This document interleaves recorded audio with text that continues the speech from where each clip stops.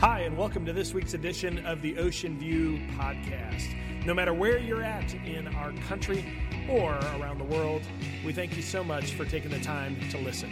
Now sit back and enjoy this week's message.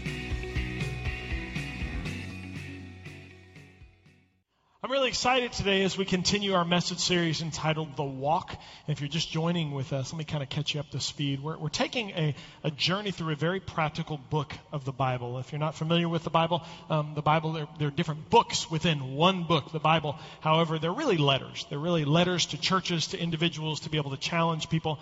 And James is one of the books in the New Testament. And James is a man who was a brother of Jesus Christ. And so James was an individual that would have seen the heart of Jesus, would have understood exactly why he said the things that he talked about. And so if you ever really wanted to understand a little bit of the character of Christ, to be able to get behind all the things that he said, all the do's and the don'ts, all right, what did Jesus really mean about this, or what was his heart? James would be an individual who would definitely understand that and be able to give us wisdoms. Now, last week, if you were here, you remember he was very practical with regards to communication. And we talked about quick, slow, slow. We talked specifically about being quick to listen, being slow to speak, and being slow to anger. And my prayer for this past week, for some of you who heard that message, I pray that you put that into application this week. And this week, here's my promise. If you're in this room and you haven't been in church in a very long time, maybe you've never been in the church, never darkened the door of a church, and your friends dragged you here, I'm excited that you're here. And here's my promise for you. You're going to learn a lot today. And you're going to learn a lot, and I don't mean that from a standpoint of education, but you're really, really going to see through the writings of James an understanding. And you're probably going to be able to connect with a lot of what I'm about to say. If you've been a Christian for about 35 years, and you've gone to church all of your life, I might step on your toes a little bit today, because James does. And this passage of Scripture is really dear to my heart because it is the essence of the character of Christ. If you ever wanted to understand what Jesus meant when he taught, you're going to see the heartbeat of it today. In order to set that up, I was reading an article, and a retired Methodist pastor, he did some statistics on church, and I want you to take a look at these statistics. His name is Charles Allen, Dr. Charles Allen. And he said this: 10% of the members of churches cannot be found. He said 20% never attend, 25% never pray, 35% never read the Bible, and to be honest, you've heard me say the real statistic of that is about over 80% of individuals who go to church have never read through the Bible in their life. 40% never give financially to the church, 75% never assume any church task, 85% never invite anyone to church, 95% never win a soul to Christ, but 100% of them expect to go to heaven.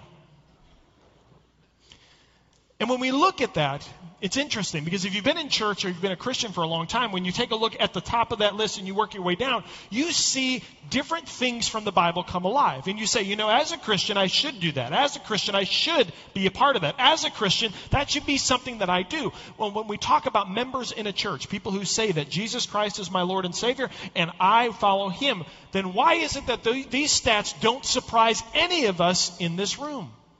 Why is it that 25% of people don't pray? But yet we read all throughout Scripture about talking to God. Well, James is going to get to the heart of it, and we're going to do an illustration here that will speak to the heart of that. So if you have your Bibles, we're going to turn to James chapter 2:14. You can follow along on this TV screen here in just a second. You have your iPads, your iPhones, you can do that. Or if you have the YouVersion Bible app, again, we provide all of the notes so you don't have to write a thing that are provided on that app. And so if you find that app, you'll search our church and you'll find all of the notes. But without further ado, the book of James, chapter 2, verse 14. Here we go. James says this: what good is it, dear brothers and sisters? Pause. Last week, if you remember, James is specifically talking to the Christians. He's talking to brothers and sisters in Christ, to people who say, Jesus is my Lord and Savior. And so in other words, what he's about to say, there's no excuse in this room. That if you believe in Jesus, he's talking to you. You can't sit there and say, well, he doesn't understand my situation. Well, he doesn't understand all the hard times. No. Doesn't matter your history, doesn't matter your past, doesn't matter your economy, doesn't matter your relationships. He's talking to you. Dear brothers and sisters, what good is it if you say you have faith, but don't show it by your actions? Can that kind of faith save anyone?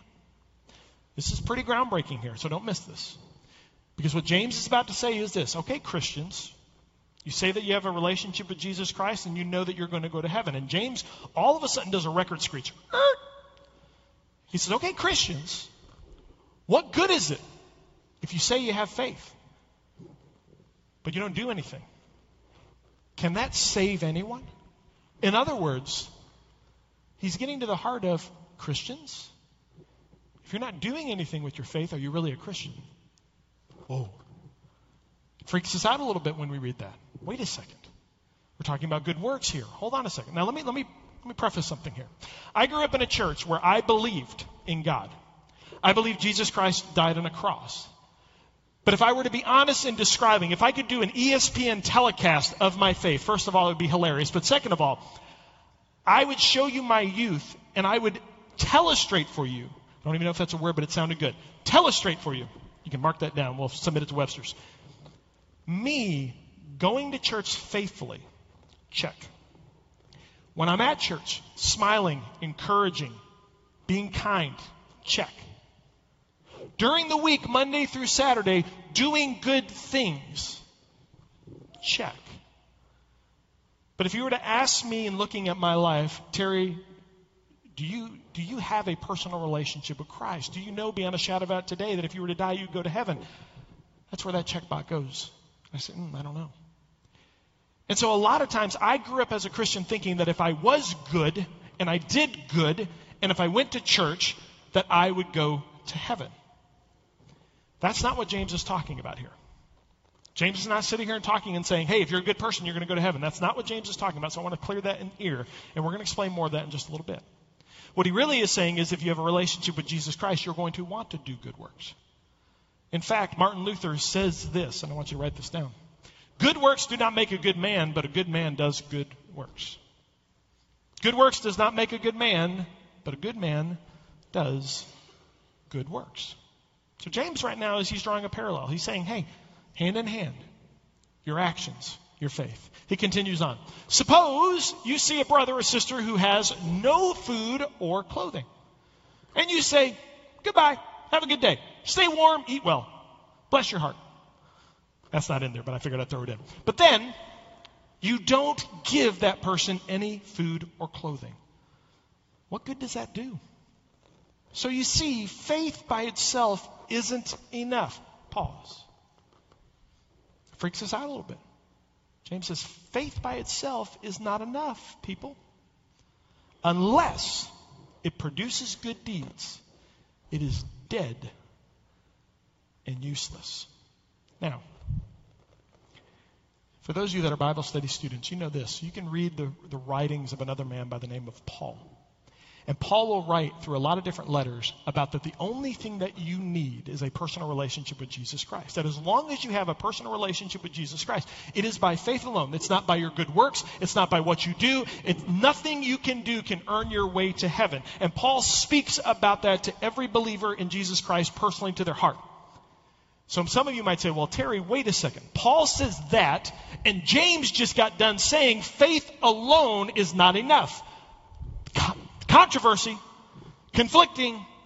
No, it's not. What James is focused on to the believers is not our hearts. What James is speaking to today are the people around us, having an outward focus. James is speaking to the heart of Christianity. James is speaking to what Jesus came for. And I'll get more into that in just a second. And so let's continue on in James. You'll get it. You say you have faith for you believe that there is one God. Good for you. Even the demons believe this. And they tremble in terror. How foolish. Can't you see that faith without good deeds is useless?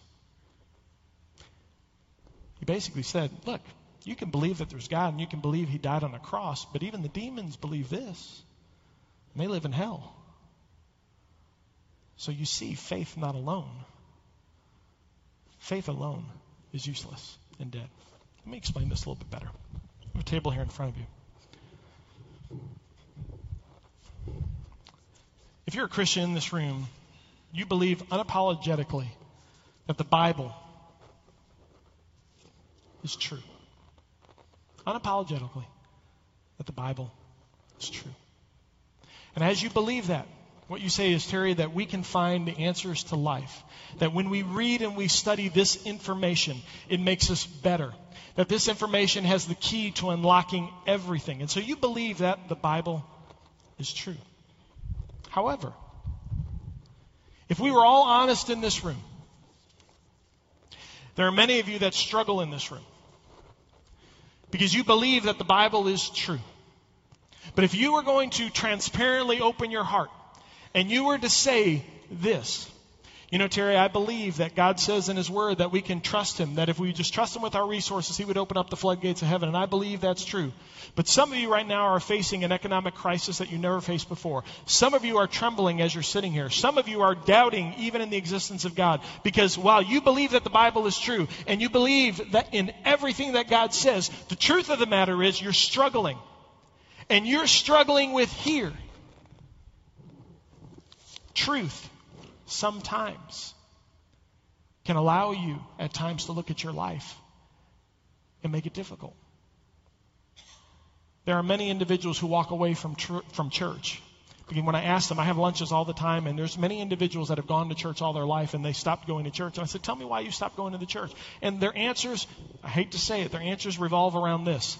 Well, I got judged in church. Well, I made a mistake, and I got laughed at, or I got judged, and I left the church. Well, you know what? There were just too many perfect people. I couldn't make any mistakes. Well, you know, Terry, and one of them is this. You know, Terry, every time that I had the problem, if I struggled, they would tell me, you just need to have faith, brother. You just need to have faith. The Bible is true. You just need to have faith. And the problem is that yes, the Bible is true. But the truth is that life is messy. Life is difficult. There are individuals that are struggling left and right, that are godly individuals. We just had a funeral this past week of one of the most godliest saints. And I looked at many brothers and sisters who have believed in Jesus all their life. And they've looked at me and they say, Terry, I love Jesus and I believe in Him, but I got some questions for Him because I just don't get it. Why her? Why now? And so it's messy at times. There's also many of us in this room believe in quantity. Terry, if you're a Christian, you need to be in church. You need to be in church every single Sunday. You need to go to Bible study. You need to go to church. That's good. And by the way, if I ever have lunch with you and you missed church the week before, or you're going to miss church the next week, you don't need to apologize to me as the pastor. I am not the attendance police. That is between you and God. So please, I am not the judger of your faith because of your attendance. I promise you. So you get a pass. If you ever are with me, you don't have to explain why you weren't here. But many of you, some of you have been in church for 30 years. And you say, I have been in church 30 years. I have only missed one Sunday. And that's great. However, there are some of you that have been sitting in church a long time. But when we talk about quality, and if I were to ask you, what have you done with the time that you've had? With all the information that you've had, what have you done? And there are many individuals in this room that say, yeah, that person has been in church all their life, but let me tell you, the quality's not there. And so we have an issue. We have quantity. We have quality. There are some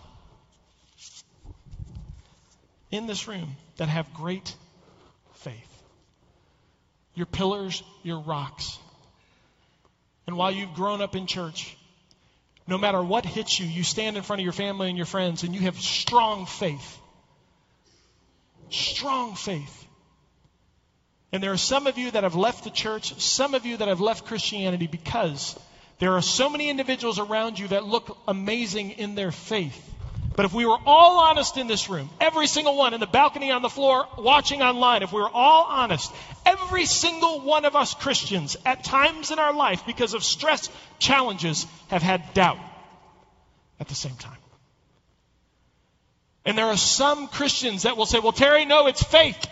Faith. And don't you dare doubt God. Don't you dare have any doubt. It's faith. And that's difficult for some of us in this room because some of us in the room, we feel guilty because when all of a sudden we doubt, we think something's wrong with us. I don't know about you, but I know a story in the Bible of a man named Peter. And I read countless times where Peter had strong faith, but Peter doubted all the time. And so how do you reconcile between faith and doubt? Here's one that is really passionate of mine. There are many of us that have really strong beliefs. You've uttered the words, I believe, in political situations, in situations at home. I believe we should do this. I believe we should do this. In social settings, well, I believe this. I want to tell you something. It is great to have strong beliefs. But I want to caution you that have strong beliefs. Because your strong beliefs should never matter more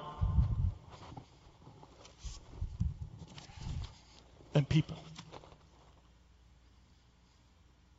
Jesus Christ, if you read through the ministry of Jesus Christ, if you read through every interaction that he had with a group of people called the Pharisees had the strongest beliefs that you could ever imagine. And Jesus walked in and he challenged their beliefs. Why? Because he loved people more.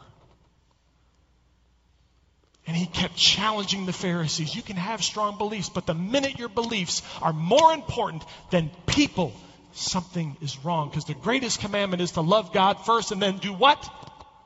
Love people. And some of us struggle with that. Here's another thing we struggle with.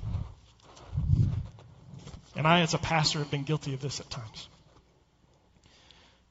In Christianity, sometimes we think that to be stronger in our faith means to live to the ideal. That means to try and be the perfect picture. That means when life is tough, that we say, no, I can't show weakness. I can't show sadness because that is not Christ-like. No, I have to have joy. No, I know everything's crumbling around me, but you know what? It's not right for me to walk into church and to be real. I need to walk into church and say, you know what? I'm going to lose my house tomorrow. My kids hate me, but you know what? God's good. And meanwhile, in your heart, you're dying. It's because all of your life you kept thinking that Christianity is about being a perfect picture. And that's never what Christianity is supposed to be or what church is supposed to be. In fact, you can look all through Scripture, and I've said this before in this church, and I will tell you again, there is no perfect people in this church. There is no perfect faith in this church. There are only broken people in this church. And I'm one of them. And if you struggle with me calling you broken, then I need to pray for you. Because here's what I found in my faith, in the balcony and on the floor. The more broken I am, the stronger in my faith I become. And so the minute that we all of a sudden understand, you know what? Through our brokenness, we have incredible faith. It's not about perfect pictures. It's about being broken and understanding what he's wanting to do. Could you imagine in this church if all of us would just put the perfect picture away and actually be real about the struggles that we face? Without fear of gossip, without fear of judgment, without fear of people looking down on us. Could you imagine if the church actually was what we call it to be, what God wanted it to be, where if we had a struggle, we could come into a safe place where people would put their arms around us and say, brother, you don't need to apologize for anything because none of us are perfect. And you know what, brother? We need to come alongside of you and we need to pray for you and we need to love on you and we need to help in any way we can. Wouldn't that be awesome? Here's the last thing. Many of us think that Christianity and faith is about this side, being good. And many of us parents are guilty of confusing this next one. We look at our kids and we tell them, be good. Be good. And we've grown up in our faith to think that we should be good. But I don't think that's what Jesus wanted us to do. I don't think he wanted us to be good.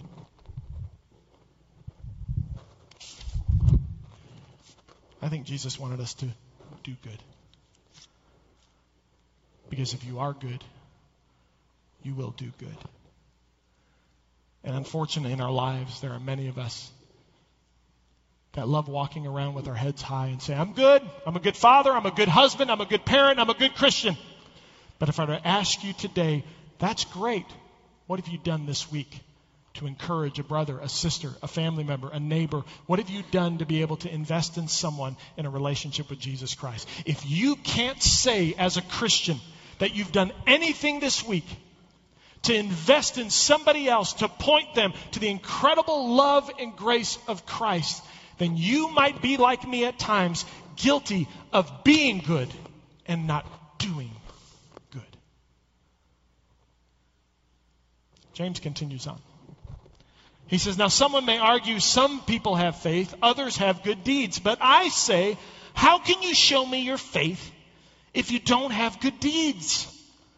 I'll show you my faith by my good deeds. So you see, we are shown to be right with God by what we do, not by faith alone. Don't miss this. James basically says this. You can judge me by my faith by the following. Yes, I know the Bible, and I love the Bible, and I believe the Bible is God's Word. But even more important than that is that when I read the Bible, and when I look at the truth that's in the Bible, I take the truth of what's in the Bible and I apply it to my life. And I look for opportunities to be truth in the world, to be able to take the principles, apply them, and love people with the truth. I'm going to say something that's going to step on some of your toes.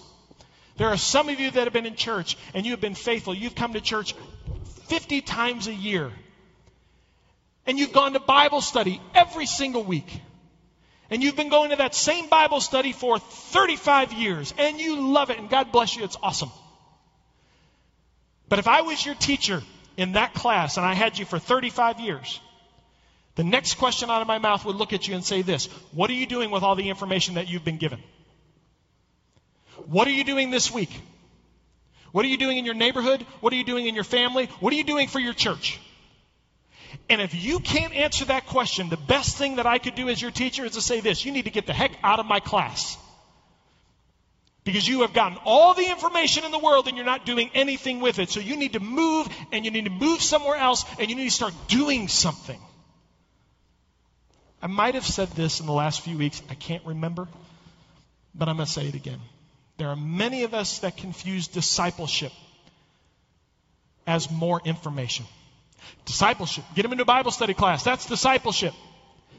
Discipleship is not more information. You can look through the Bible and you can read through the Bible. You want to know what discipleship is? It's not about information. Discipleship is about relationship. Discipleship is about pouring into another individual. Discipleship is about taking the truth from the Bible and encouraging one another to practically put that truth into action. Because what good is it, James says, if you study the Bible all your life and you have all this knowledge and all of this information and you don't do anything with it? I got on a rabbit trail there. I'll continue on. Many of you think, Terry, it's about quantity. If I go to church every single week, then by my actions, I will be okay. Some of you parents think this. If I just put my kids into church, if I just put my kids into the youth building, if I just put my kids in the preschool and elementary, that the church will fix my kids. Then why is it that 7 or 8 out of our church kids grow up in church, leave church, and stop going to church? Why? Because it's not about quantity. And it's not just about quality. Because some of you say, aha, if you haven't gone to church in a long time, you say, aha, see, we don't have to go to church as a family. I don't have to bring my kids and be involved. They'll just be fine. I just need to pour into them once a year and they'll be great. No, that's not either. So it's not quality. It's not quantity. If you're taking notes, write this down. It's the quality of the quantity that matters. It's both. And we're going to lose another generation if we don't get on it. 35% today of populations say this, that they doubt the existence of God. 35% in our country today. They doubt the existence of God. And I think it's because many of us think one, or many of us think just the other. And James is saying, no, it's a combination of both. Here's the truth. Many of us have strong faith, but if you can't recognize and you can't be honest in your faith to say, you know, Terry, there are times that I have doubt, and it's okay to have doubt because God's bigger than my doubt. And if you could just be real with your neighbors and your friends, instead of looking at them and casting judgment on them to say, well, you know, if you just go to church more often, you'd be a better person. Guess what? I know some people that go to church all the time, and they don't act like good people. Not from our church, of course. I already said this before. If your beliefs are more important than people, then I promise you, you missed it. If your beliefs are more important than people, you missed all that Jesus said and did. If you're a perfect picture and you're a Martha in the room and it's all about everything being perfect and you struggle because you don't want to be around people or Christians that are not perfect, God cares more about you being broken than he does about you being perfect. I can promise you that. And last but not least, and this will kind of ramp us up to our close, it's time to stop being good. It's time to start doing good. Because if you are good, you'll do good. And I'm going to challenge you in this room that if you believe that God is really good, if you are sitting there and you agree with me, Terry, God is good. If you have said that before, then I'm going to give you some parameters. Because I don't think in our church anymore we can say certain things unless we want to live them. If you believe that God is really good, then act like it. Don't be a hypocrite. Don't say God is good unless you plan to do good. Amen. Don't say God forgives unless you plan to forgive. And don't say God loves unless you're willing to love. Now, don't get me wrong about works. Look at this next one. You don't do good to get God's approval. You don't do good to go to heaven. And you can't do good without Jesus living through you. So don't mistake it, it's all about works. It's not that. But practically speaking, you should do good to reflect Christ's character. You should do good because you were created in his image. You should do good because he put his spirit in you to do good. And bottom line, you should do good because he commanded you to do good.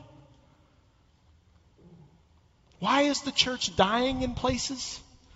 Why can you drive around Myrtle Beach in many different areas and not see the doors opening with tons of people walking in? Because we've got a lot of Christians that are good, but don't do any earthly good. We major on the minors instead of majoring on the majors. Let me close by saying this. There was a man by the name of John Wesley. And if you've heard of Wesley, but if you haven't studied him, he's incredible. John Wesley, in England, was a rock star because John Wesley was one of the first pastors to basically come in and say this. You know what, people? I think it's really, really important for us to talk about Christianity in the light of others.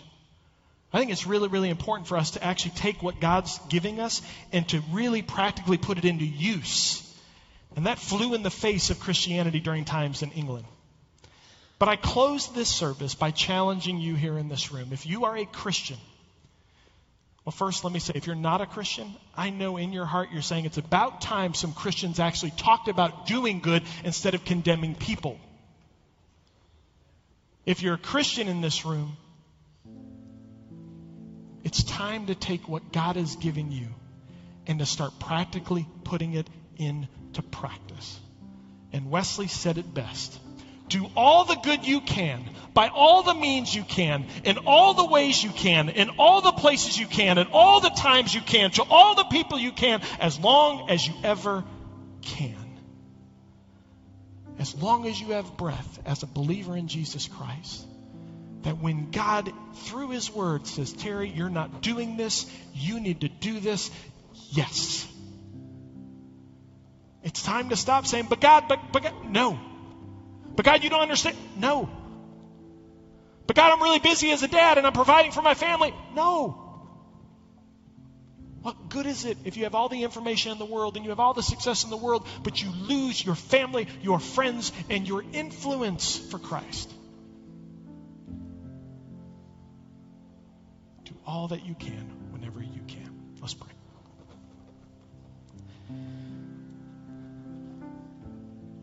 This message spoke to me. And so if you're new in this place, if you know me, God is speaking to my heart. And so in just a moment, we're going to sing a song together. But here's my prayer for you. That as we sing,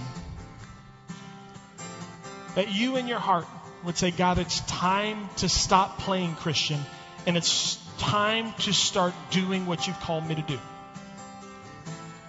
So wherever God spoke to your heart, I pray that you can say, God, I will stand on the mountain.